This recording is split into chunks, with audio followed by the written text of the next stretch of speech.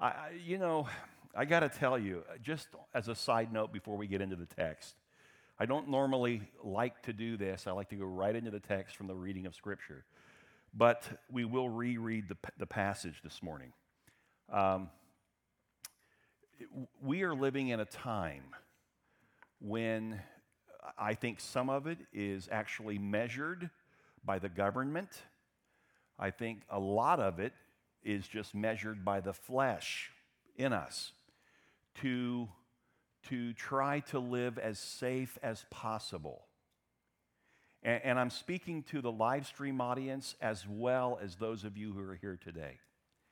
Have you noticed how normally before, when you were walking away from someone that you'd had conversation with, you'd say, hey, have a great day, enjoy your trip. It was good to see you. And now what do we say a lot? Be safe. Be safe. I find myself doing that.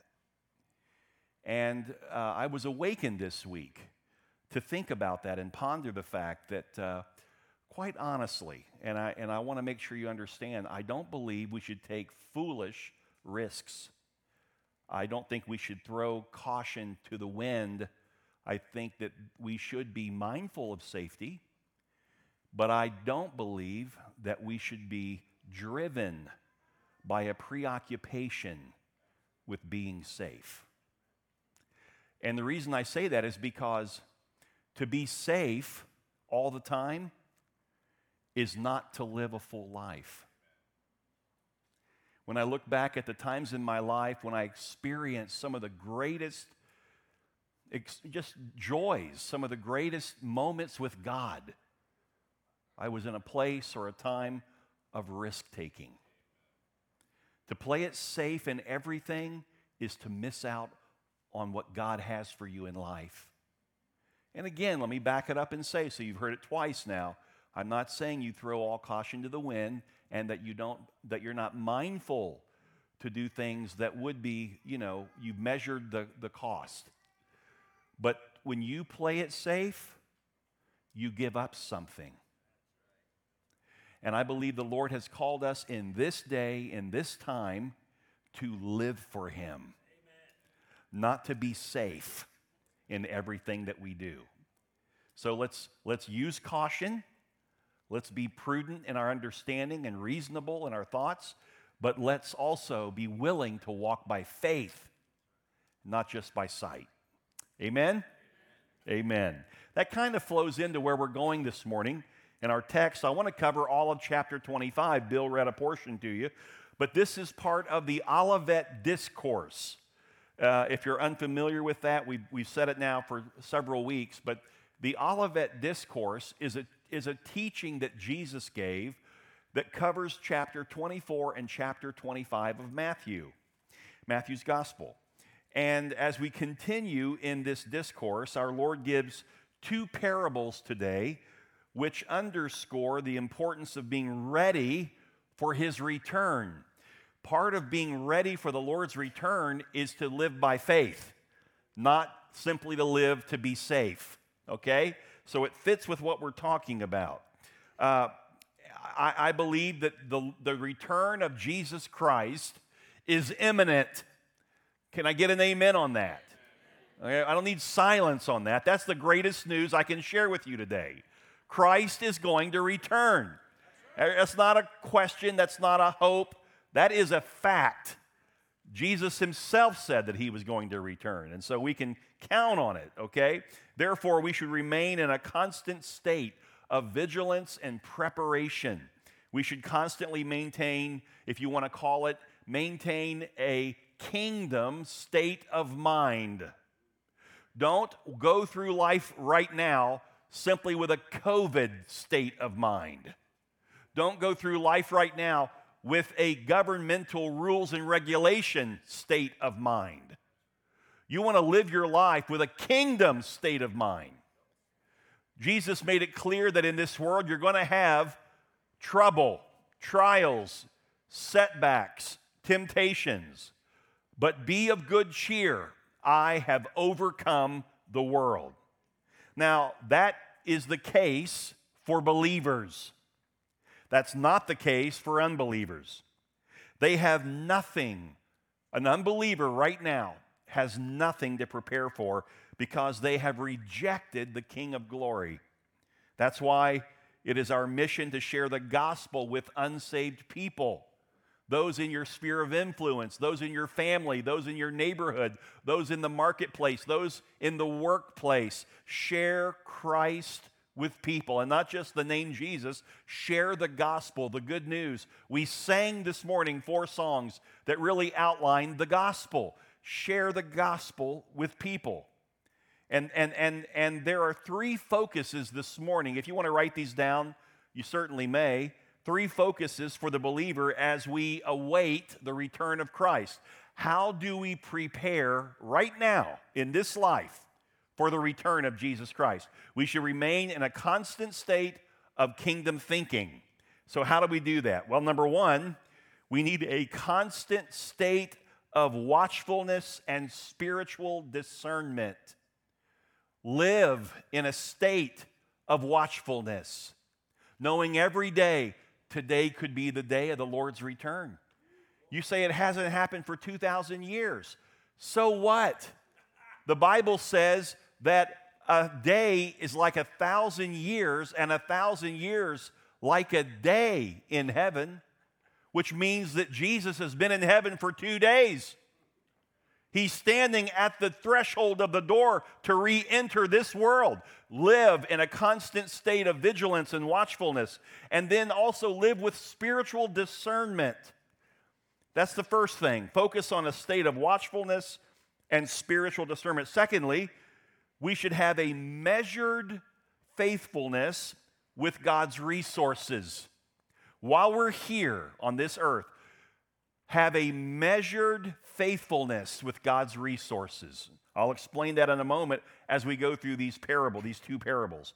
Thirdly, a conscientious effort to fulfill God's good work. We need a conscientious effort to fulfill God's work. So, to help illustrate these 3 focuses of a kingdom state of mind, Jesus gives us, first of all, the parable of the 10 virgins. This parable underscores the importance of being ready for Christ's return in any event, okay? But more importantly, even if Christ delays longer. What do we do while we're waiting?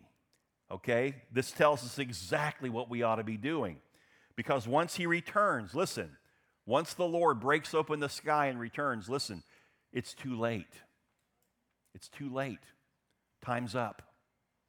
So we need to be ready and prepared. And so here it is, verse 1. Then the kingdom of heaven will be like 10 virgins who took their lamps and went to meet the bridegroom. Let me explain that in our day, which is different than that day. Here's what Jesus was saying to those who were following him in that day. To think of these 10 virgins as bridesmaids, okay? 10 bridesmaids. The wedding would begin at the bride's house when the bridegroom would arrive, and he would begin the process of the wedding procession. And a wedding in that day could take a week, last a whole week. Could you imagine being the father of the groom, not the bride, and being responsible to provide for that wedding for a whole week? We're talking a lot of wine. We're talking a lot of food. Keep all the guests happy for a week. So a much different picture than we see today. How many of you men are saying, man, what's this thing about the bride's family taking care of the wedding? Well, I'd like to go back to biblical times. Amen. When I was raising 3 daughters, I was thinking about this passage a lot. Hoping and praying the Lord would turn the whole thing around, change our culture, but he didn't do it. Okay. So you got to think of them that way. An evening wedding required lamps, obviously. They were needed for the procession. So, verse 2, 5 of them were foolish, 5 of the bridesmaids were foolish, and 5 were wise. For when the foolish took their lamps, they took no oil with them, but the wise took flasks of oil with their lamps. And as the bridegroom was delayed, they all became drowsy and slept. But at midnight, there was a cry, "Here is the bridegroom! Come out to meet him." And then all those virgins rose and trimmed their lamps. And the foolish said to the wise, "Give us some of your oil, for our lamps are going out." But the wise answered, saying, "Since there will not be enough for us and for you, go rather to the dealers and buy for yourselves." And while they were going to buy, the bridegroom came, and those who were ready went in with him to the marriage feast, and the door was shut. And afterward, the other virgins came also, saying, "Lord, Lord, open to us." But he answered, "Truly I say to you, I do not know you. Watch, therefore, for you know neither the day nor the hour." Now, the point of this first parable is very simple. The point is, be ready for the return of Jesus Christ. You don't wait until he returns to go get ready. It's too late. You have to prepare ahead of time. The price for failing to be ready is way too high. It's a price you can't pay. Be ready. I love what Charles Spurgeon said, the great English preacher. He said, "When the door is once shut, it will never be opened." There are some who dote and dream about an opening of that door after death for those who have died impenitent. But there is nothing in the Scripture to warrant such an expectation. Any larger hope than that revealed in the Word of God is a delusion and a snare. And there are people today who think they have time. What they're doing is being disobedient to the Word, which says, get ready now. Don't put off tomorrow what you can do today. You need to be saved. You need to have your oil, your wick trimmed, and you need to have a flask ready because you don't know when he's going to return. You need to be spiritually fit when the Lord returns. Now, before we go further, I want to look if we can at verse 14. Well, let me first go back and say to you from what we said about the focuses, let me just repeat again that we need to be in a constant state of watchfulness and vigilance. We need to be in a constant state of watchfulness and spiritual discernment. When you know the Lord, that means the Holy Spirit lives in you. There is no Christian, a true Christian, who does not possess the Holy Spirit inside of them. And he is there for a specific purpose. That is to do his work in the life of the believer first, and then through the believer in the lives of others. Those are the twofold purposes of the Spirit. To do a work in you to conform you to the image of Jesus, and then to prepare you to be a witness to the world, to share the gospel. Every single Christian has the Holy Spirit in them to do that. If you say you're a Christian, but you're not truly a Christian, the Spirit of God is not in you. And you should be, today, if that's you, there should be a great concern in you. Because God will not recognize your falsehood. He will not let you in on your good works, on your church attendance, on your dress when you come to church, on your lingo, on the songs that you sing about God. He will not let you in based on false pretenses. You have to truly be saved. Just real quickly, take your Bible, turn to 1 Corinthians, if you will. Go to 1 Corinthians chapter 2. I just want to show you something before we go further. Kind of a side note. In 1 Corinthians chapter 2, Paul is now with the Christians in Corinth. And this is the church in Corinth. And here he has come to them to minister and to teach them. And it's interesting.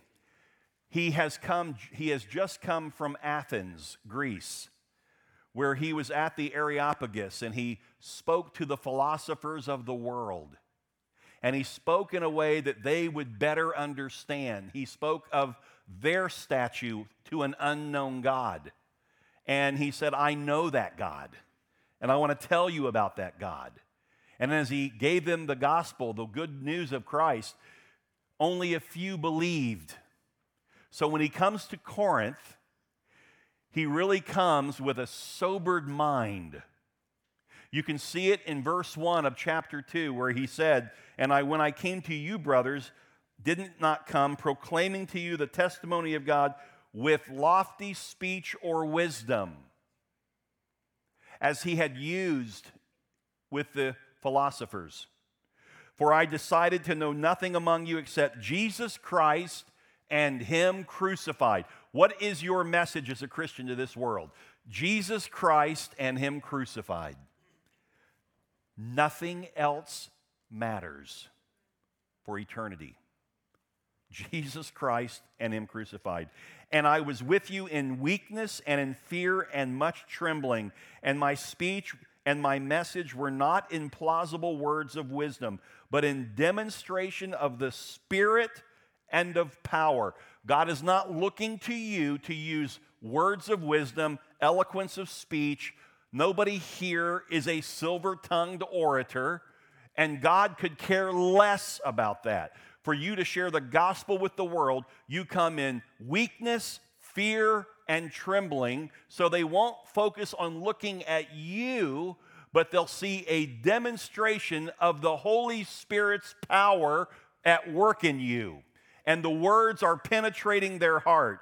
See, what you want people who you speak with to know is that I used to be lost in sin, but God found me. He saved me. He has transformed me. He's made me into a new person. And they knew you before Christ, and they're looking at you and going, you ain't the same, man. Something has changed in you. It is the work of the Holy Spirit conforming you to Christ. Amen? That's what we're talking about here. He said, I wanted you not to hear my wisdom. I wanted there to be a demonstration of the Spirit and of power. Here it is, so that your faith might not rest in the wisdom of men, but in the power of God. That's where spiritual discernment comes in. Wisdom of man is not spiritually discerning. In fact, Paul goes on to say that a natural person who's unsaved, let's say they're at the top of the educational stratosphere. They have their PhD and whatever else they have title-wise. And Paul says that they are absolutely, without Christ living in their heart, they are absolutely incapable of discerning spiritual things. In fact, look, if you will, look what he says here in verse 10 of chapter 2. 1 Corinthians. These things God has revealed to us through the Spirit. For the Spirit searches everything, even the depths of God. For who knows a person's thoughts except the Spirit of that person which is in him? So also no one comprehends the thoughts of God except the Spirit of God. No man on this earth. When you go on the History Channel and all these different shows where they're going to tell you, they're going to explain the Bible to you. They're going to take a Bible story that seems to be a miracle or a supernatural event, and they're going to explain it away.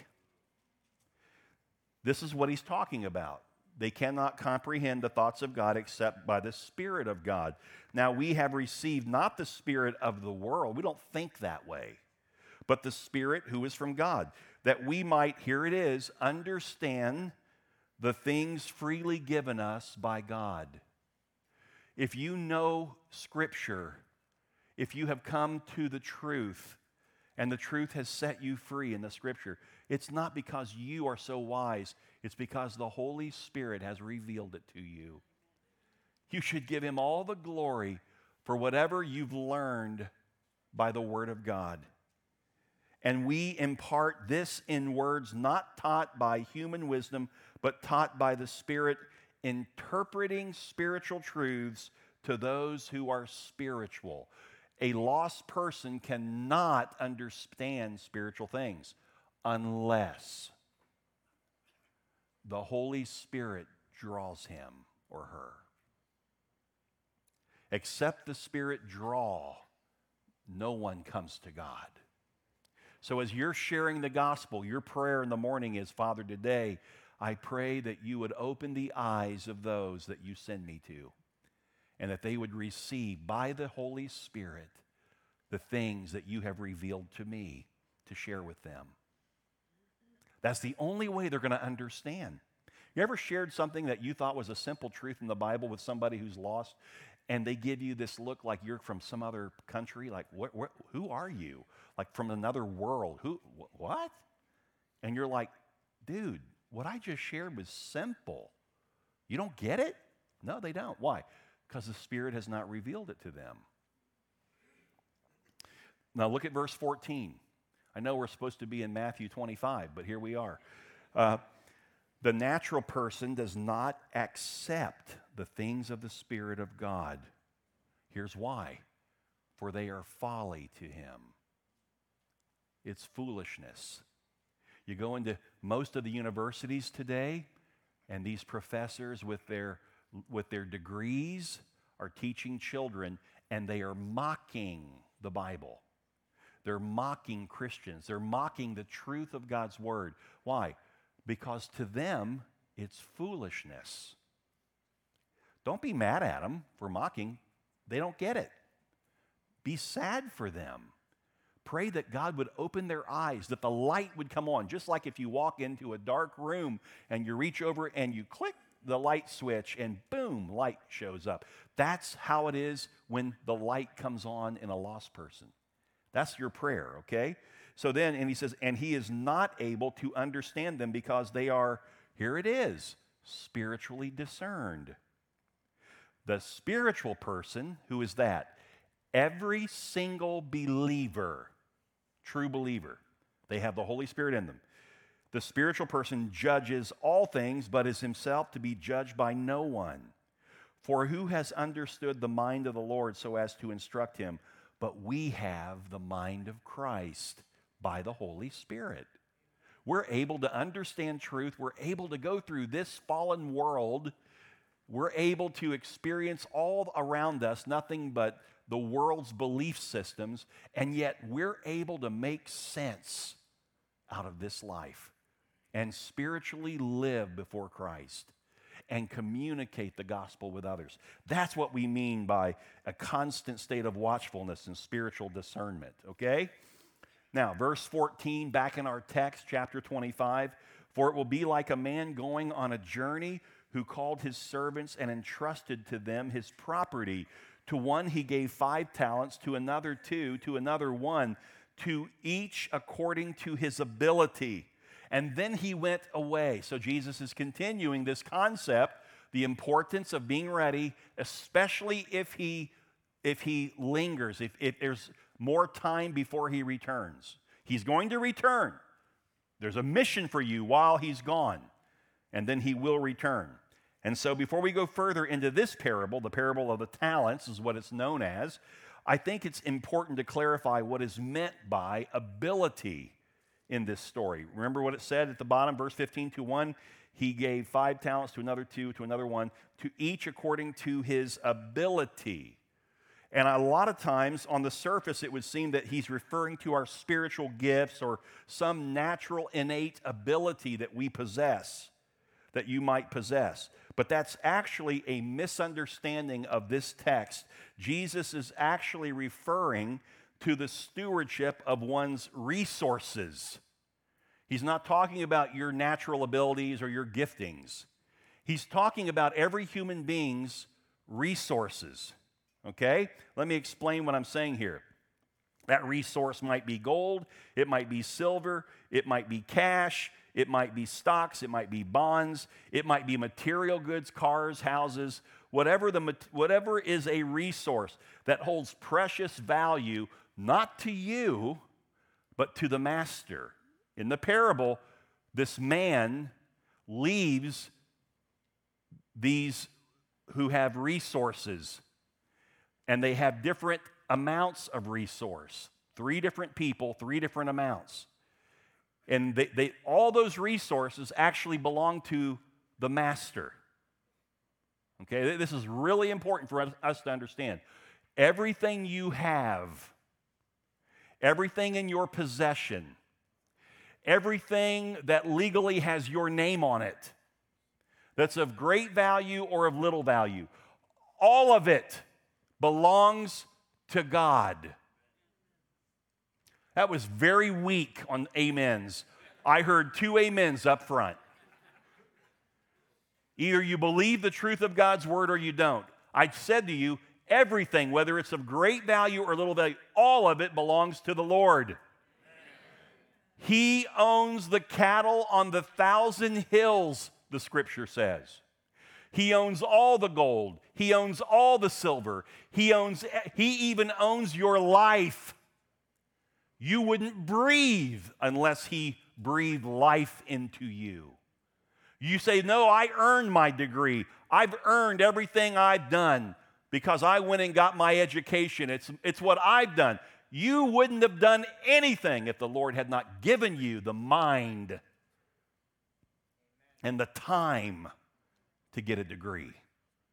It all comes back to God, every ounce of it. And I can prove it for you. Excuse me. I can prove that very easily.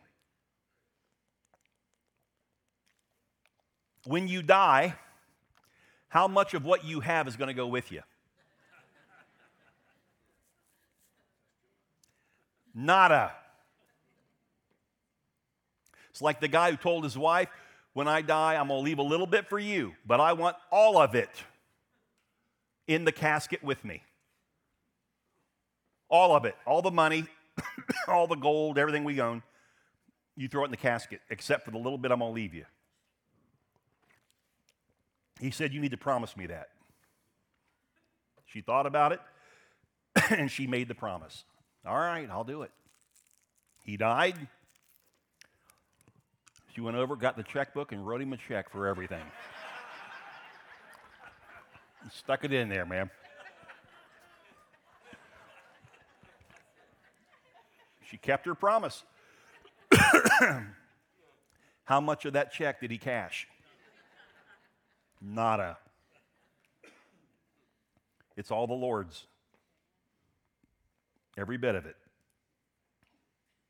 The clue is he's referring to how he left the property with his servants or his stewards is the word that he uses. The master didn't leave natural abilities. He left things that were his that had material value. These were not necessarily of value to the servants, but to the master. Each of the servant was entrusted with a different level of material value. Just like in life, some possess great wealth, others have less wealth, others have no wealth. It doesn't matter. Whatever you have, it belongs to the master. And as we wait for the return of Christ, what's real important is that we understand how to measure out and utilize what he's put in our possession for his glory.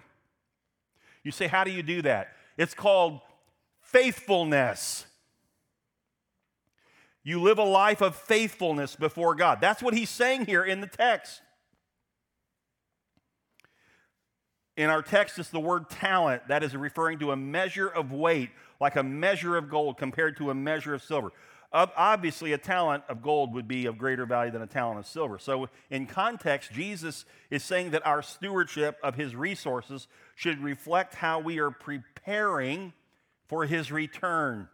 Now let's look further. This gets even better. Verse 16, he who had received the 5 talents went at once and traded with them, and he made 5 talents more. So also he who had 2 talents made 2 talents more. But he who had received the 1 talent went and dug in the ground and hid his master's money. Now after a long time the master of those servants came and settled accounts with them. And he who had received the 5 talents came forward, bringing 5 talents more, saying, Master, you delivered to me 5 talents. Here I have made 5 talents more. And his master said to him, well done. What did he call him? Good and faithful servant. Look what he says again, repeats. Repetition in Hebrew, repetition means what? It's emphasis. It means more. It's emphatic. You have been faithful over a little. I will set you over much. You'll be faithful over much because you were faithful over little. Enter into the joy of your master. And he also, who had the 2 talents, came forward, saying, Master, you delivered to me 2 talents. Here I have made 2 talents more. And his master said to him, Well done, good and faithful servant. You have been faithful over a little. I will set you faithful over much. Enter into the joy of your master. Both the man with 5 talents and the man with 2 received exactly the same reward. Well done, good and faithful servant. What this indicates is that reward from the master is based on faithfulness, not results. Faithfulness, not results. It's not about the amount you finish with. It's not about how many works you do for yourself. It's based on your faithfulness to God. You have been faithful over a little, I'm going to give you more. It's about how faithful you are with whatever amount God has entrusted to you. Verse 24, he also who had received the 1 talent came forward saying, Master, I knew you to be a hard man, reaping where you did not sow and gathering where you scattered no seed. Notice this servant characterizes the master in the wrong way. This indicates he doesn't really know the master. Basically, what he just called the master was wicked. I know that you reap where you did not sow. That's called stealing. I know this about you. Therefore, I didn't want to lose what I have because you're pretty hard. You're pretty ruthless. He's basically saying that whatever the master wants, the master takes, even though he had no right to claim it as his own. Now, let me ask you a question. Does that sound like our Heavenly Father? Yet this is how many people in the world who are lost think of God. He's unfair, he's unreasonable, he's unjust in his actions. When in reality, the person saying this is measuring God through their own personal lens of what is fair, reasonable, and just. Who cares what you think is fair, reasonable, and just? God is always fair, reasonable, and just. In other words, they think God's the problem. And the reason he's the problem is because he's not lining up with the way I see him. He's basically a bad God. And this servant, that's how they see God or their master. The reason the servant misjudges the master is because he doesn't represent a genuine believer. Listen, going back to what we learned in 1 Corinthians, he's a natural man. He cannot appraise spiritual things. He will never be able to rightly see the Lord until the Spirit of God opens his eyes through salvation to truly see him. So look how Jesus responds as he gives this parable of this master. Look what the master says to the servant. So I was afraid, and I went and hid your talent in the ground. That's what he said in verse 25. By the way, again, if this talent were a gift or a spiritual gift, you wouldn't hide it in the ground. Okay? It's a material resource. It's money or it's some other valuable. Verse 25 again. Here you have what is yours. But his master answered him, You wicked and slothful servant. You knew that I reap where I have not sown and gather where I scattered no seed. By the way, he's repeating what this man said about him in a mischaracterization. In other words, the master wasn't implying that he agreed with what the guy said. He's simply allowing the man's own words to condemn him. This is how you saw me. If I'm that ruthless, wouldn't you want to make sure you bring back an investment on what I gave you? Just playing out what the guy thought. If the slave really believed the master to be the kind of man he portrayed, that he was even more ruthless, then to him, he needs to be more faithful. This guy was unfaithful. Why? Because he's not saved. He's not thinking about the master returning. In fact, he doesn't even know who the master really is. To play out this slothful servant's assessment further, look at verse 27. Then you ought to have invested my money with the bankers. Again, do you take your natural abilities and gifts to the bank? You only take material valuables to the bank. And at my coming, I should have received what was my own with interest. There again, whatever I gave you, it's mine. It's not yours. So take the talent from him and give it to him who has the 10 talents. For to everyone who has will be given more, and he will have an abundance. But from the one who has not, even what he has will be taken away. So those who are saved, listen, those who are truly saved receive God's grace, which brings immeasurable blessings in addition to eternal life in the favor of God. The Apostle Paul said it this way in Romans 8:32. He who did not spare his own son, but gave him up for us all. God the Father gave us an immeasurable value, Jesus Christ the Son. What are you doing with Christ who now lives in you? Are you being faithful while you await the return of Jesus? Everything we possess in this world should reflect the appreciation and the joy that we have with the riches of our salvation in Christ. Jesus said in John 12:25, whoever loves his life loses it. Whoever hates his life in this world will keep it for eternal life. So here's the question. Are you living your life and using the resources that you have at your disposal for the glory of God? Or are you only using them for yourself or for your own reasons? If anyone serves me, Jesus said, he must follow me. What does that mean? Take action. Let your faithfulness be seen. Let it be real. Let it be practical. Let it be evident, a measured response. And where I am, there will my servant be also. If anyone serves me, the Father will honor him for his what? Faithfulness, to utilize the resources that he possesses. Again, someone might be sitting here saying, well, I have very little. It's not about the amount. It's about being faithful with what God has put in your hands. You say, I have nothing. I don't even own a home. You have your life. You have gifts. You have abilities. You have whatever resource you have. You have a way to use it for the glory of God if you choose, or you continue to just hoard and keep it for yourself. Jesus ends the parable by saying that the master said what he said in verse 30, cast the worthless servant into outer darkness. Why was he worthless? Because first of all, he mischaracterized me. He basically took what I gave him and he sat on it.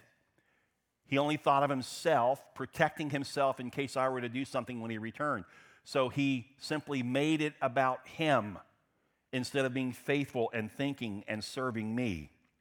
And then Jesus said, in that place there will be weeping and gnashing of teeth.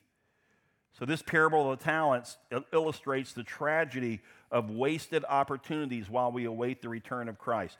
The master who goes on the journey represents Christ. The servants in the story represent professing believers given different levels of material responsibility.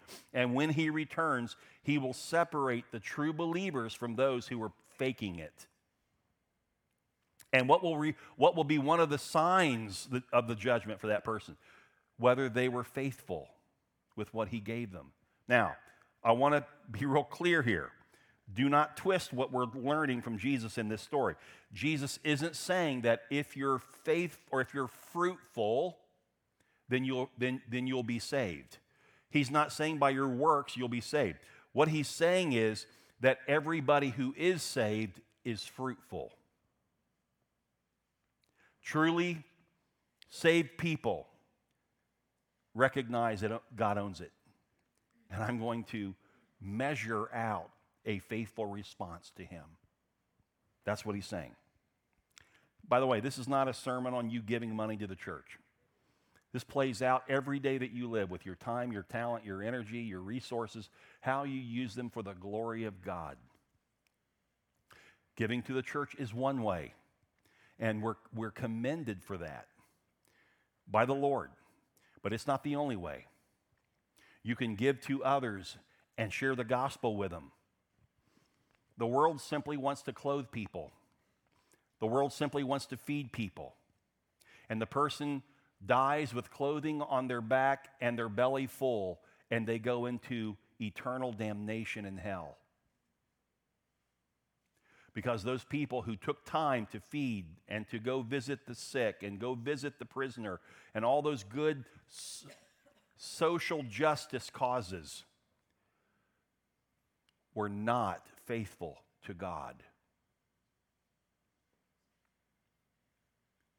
They did not give honor and glory to God for the resources that they were able to share with others.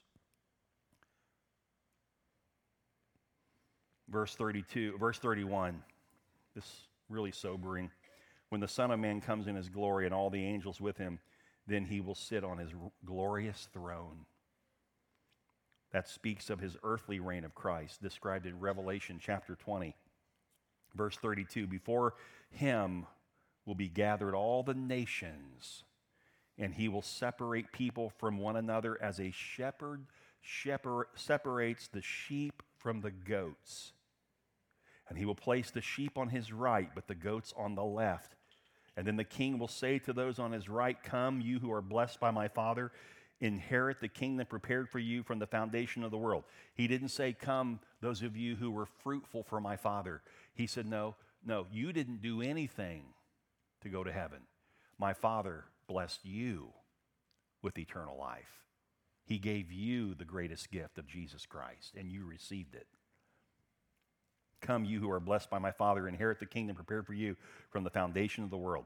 For I was hungry, and you gave me food. I was thirsty, and you gave me drink. I was a stranger, and you welcomed me.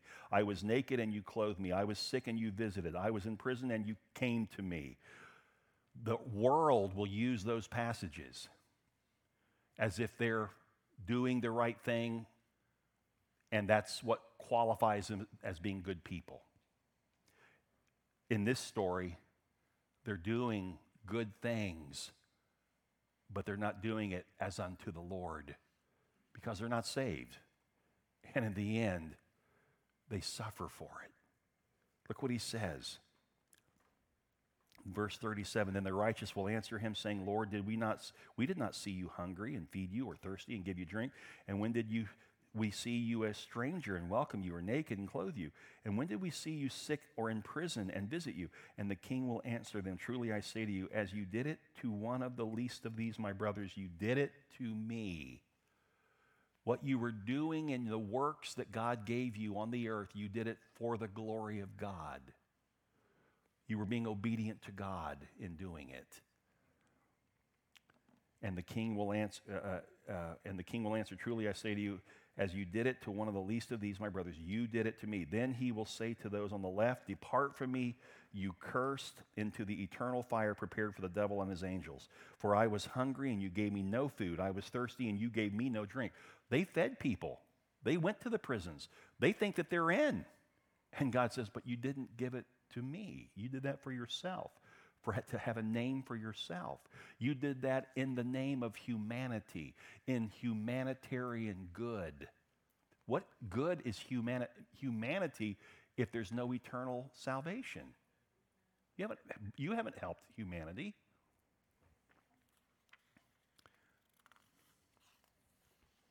In verses 32 through 46, this entire passage at the close, Jesus describes the judgment. Look what he says at verse 46, and those who did not do it unto the Lord, these will go away into eternal punishment, but the righteous into eternal life. Jesus describes the judgment here. You could easily misinterpret, though, what he means by judgment, so let's clear that up. The judgment described here in verses 32 through 46 is different from the great white throne judgment of Revelation 20. This judgment precedes Christ's millennial reign, and the subjects seem to be only those who are alive at his coming. This is sometimes referred to as the judgment of the nations, but his verdicts address individuals in the nations. So when the great white throne of judgment comes at the end, that's when every person stands before him and gives account. And only the ones who will go before him are those who are lost. And he sends them into outer darkness, into eternal punishment, which is the lake of fire. You and I will not be judged in the great white throne judgment. You and I will come before the judgment seat of Christ. We'll be judged for our works that we did out of fruitfulness for God, faithfulness to God. But we will not be judged for our sins because Christ went and took on the judgment for our sins. Amen? But the world, they think they're going to be judged for their works. They're going to be judged for their sins. You talk about a rude awakening. You talk about the ultimate rejection. I'll bet everybody in this room has experienced personal rejection at some point. You know how bad that feels to be rejected. Every one of us. Try to imagine a person who lived their life serving humanity, thinking they're doing good things, having their name broadcast as a great person on the earth, and then standing before God and Him saying, "You're an evildoer, depart from me. You're going into the lake of fire with Satan and all of his demonic forces." That is the ultimate rejection. They don't see it coming, folks. Do not get so angry, and don't be the enemy of those who speak a message of this world that is lost. It's foolishness. Because you can appraise spiritual things. You should be sorrow. You should have sorrow for them. You should share Christ with them. You say, well, they'll reject me. Give them the opportunity to reject you. And if they reject you, God will deal with that. That's not your problem. You just be faithful to throw the seed. Amen? That's our responsibility. And these will go into eternal punishment, but the righteous into eternal life. By the way, the same Greek word for eternal, when he speaks of eternal punishment, is the same Greek word he speaks for eternal life. You say, okay, what's the big deal? Well, it's called universal salvation. There are people today who claim to be Christians, and they believe that in the end, when people die, some will be punished, but it won't be for all eternity. At some point, God's love will win out, and it will override God's judgment of that person, and they will end up in heaven in the very end. That is totally bogus, unscriptural. Jesus said the eternality of hell is the same as the eternality of heaven. It's all the same. If you're going to spend an eternity in heaven, they will spend an eternity in hell. There is no such thing as a universal salvation. And I say that because that's a popular opinion among some Christians today. They're caught up in that. In fact, they'll go to the point of saying there is no real heaven. Where's heaven? Where did Jesus say that there's a real heaven? I go to prepare a place for you. Whenever he spoke of heaven, we say, where is it? He always said it was up. I'll ascend. Heaven is up. Where's hell? He always referred to down, beneath the surface of the earth. Heaven and hell are real places. Eternity is real for those who go either to heaven or to hell. If this doesn't shake us as true believers, those of us in the room that are true believers, if this doesn't shake us to share Christ with lost people, this is why God has us here. Amen? This is why we're here. No other reason. We should carry a constant state of watchfulness and spiritual discernment. We need a measured faithfulness with God's resources, and we need a conscientious effort to fulfill God's work here on the earth. Amen. Let's pray. Father, this morning we just give you thanks for the Word of God. Those of us in the room who are saved, the Holy Spirit is able to take this passage and explain it to us in such a way that we can now take it and apply it to real life. And those in the room who don't get it, those in the room who are wondering, what was this really about today? I don't know if I really believe that Jesus is coming back. I don't think it's going to happen, but this is what the church teaches. They don't get it, Lord. They're unsaved. In most cases, they're unsaved. I pray that you'd open their eyes. I pray that, Lord, the person who's been coming to church, who's been going through the motions, that they would realize it's by faithfulness that we do good works. That's the evidence of our true salvation. But it's by God's grace through faith that he gives us that we are able to believe in Jesus as the Son of God. May they receive him now. In Jesus' name, amen. Amen. Well, God bless you, church, and thank you for being here today. And hopefully next week, maybe we'll see some of the boys start coming back. If not, maybe the following week. But maybe send out a card or a note. Just send it over to Teen Challenge here in Vero. They'll make sure that the boys hear it, and they'll read it to them. Let's just encourage them. Can we do that? Those guys are in a tough place. And there's a lot of people in our church who are suffering right now. And be mindful of that. Be praying. I believe we're under spiritual attack. I really do. And I believe we all need to be praying. That's another way that we're watchful in preparation for Christ's return, is by leaning upon him in prayer. And there's many to pray for in this world, but also in our church family right now. Okay? God bless each of you. Have a marvelous day. If you want to be prayed for, come up front. Elders and prayer ministry people will be glad to pray with you.